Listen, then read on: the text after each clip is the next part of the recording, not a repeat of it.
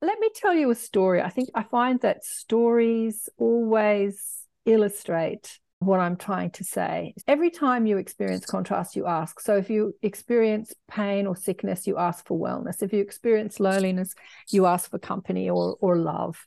You know, when we bump up against contrast, we elect to come into this physical environment to experience the contrast.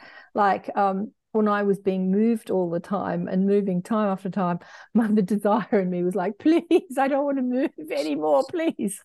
Even though that was going against what my soul was wanting me to learn, because it kept happening over and over and over again. And I'm like, what is it that I want to learn? What is it that I need to know? What is it that my soul is asking me to know?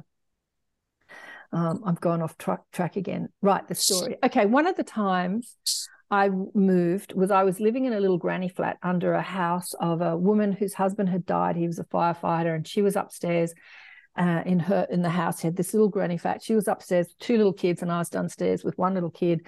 And we got on really well, and the kids played, and it was all very lovely. The house itself was very new, but I didn't have any sort of outlook. I sort of looked onto the block of flats next door, but it didn't matter. It was new, it was lovely, it was cheap. And anyway, she came down one day and said, you have to move. I'm going to move some of my family in here. And I'm like, oh God, here we go again.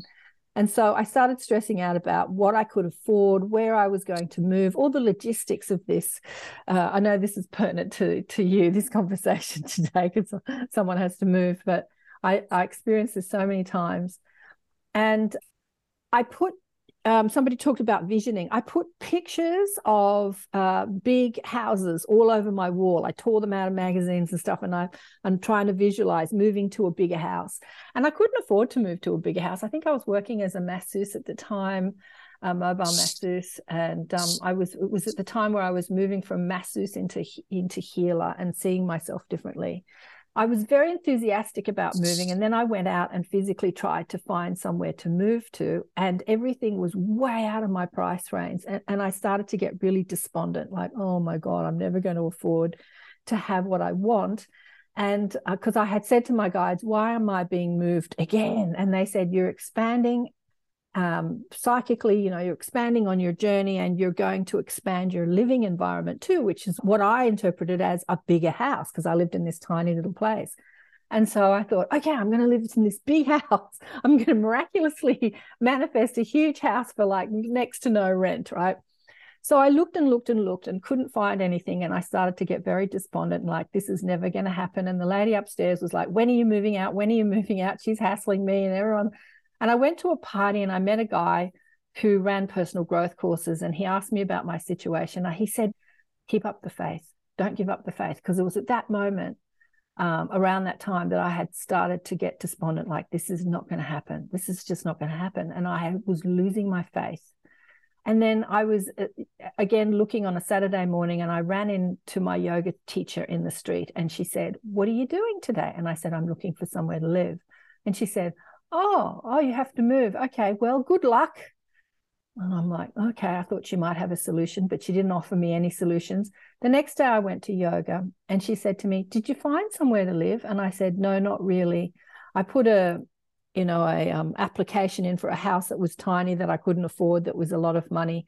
But it's the only thing that I've found so far that, I could even attempt to afford. And she said, well, I have a big house that we own, and we don't live there because we live in our husband's parents' apartment. They're overseas. But the only thing is that there is one of his students is living there, and I wouldn't charge you much rent, but you'd have to live with one of my husband's students. Would that be okay? And I said, sure, that would be fine. So she took me to the house. It was massive. It was huge. It was like the living room was like two bowling alleys. Honestly, there was two living rooms and this huge kitchen, and it had a massive big major room, then two tiny smaller rooms. Anyway, and the student was in one of the smaller rooms. I gave the big room to my daughter so she could make a big mess and have friends stay and they could play in the room. And she charged me little to no rent. And so I actually manifested what I wanted. And it was in that house that I started doing my groups.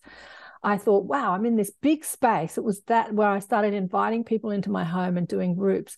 And then I did some energy healing workshops, and I started doing courses and teaching and having courses in the house. It was perfect. It was fantastic. But like a year later, she had said to me, now I want you to be here for at least 5 years. And I'm like, oh, thank God I can relax. But a year after that, she said, oh, we're going to renovate the house. You need to move out in 6 months.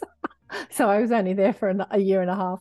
But yeah, it's amazing how when you keep the faith, when you hold the frequency. So what is faith? Hold that excitement, hold that positive affirmation and not get despondent that these situations can come along. It wasn't my effort that created that house. Like I put a lot of effort into physically looking for somewhere to live. It was me just wandering around Bondi one day and bumping into my yoga teacher and her asking me a question, what are you doing today?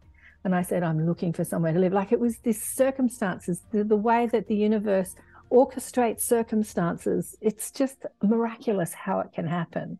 But it really comes down to keep holding the faith, like holding the frequency of feeling positive or feeling excited, because that is the alignment of energy. And when we do hold that frequency of feeling excited or feeling positive, then we can create miracles in our lives, miracles, absolute miracles in our lives.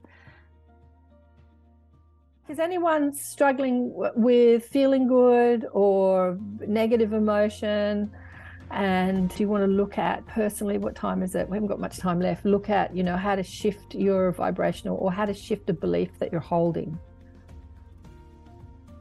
What we're really learning to do is remembering our unity with love and remembering our unity with each other, remembering our unity with the planet, with the cosmos. We are one with all of it. We are one. We are one with the love. We are one with the evil. We are one with all of it. And to get out of judgment of ourselves for not getting it right or being good enough, and judgments of the other for not getting it right or being good enough.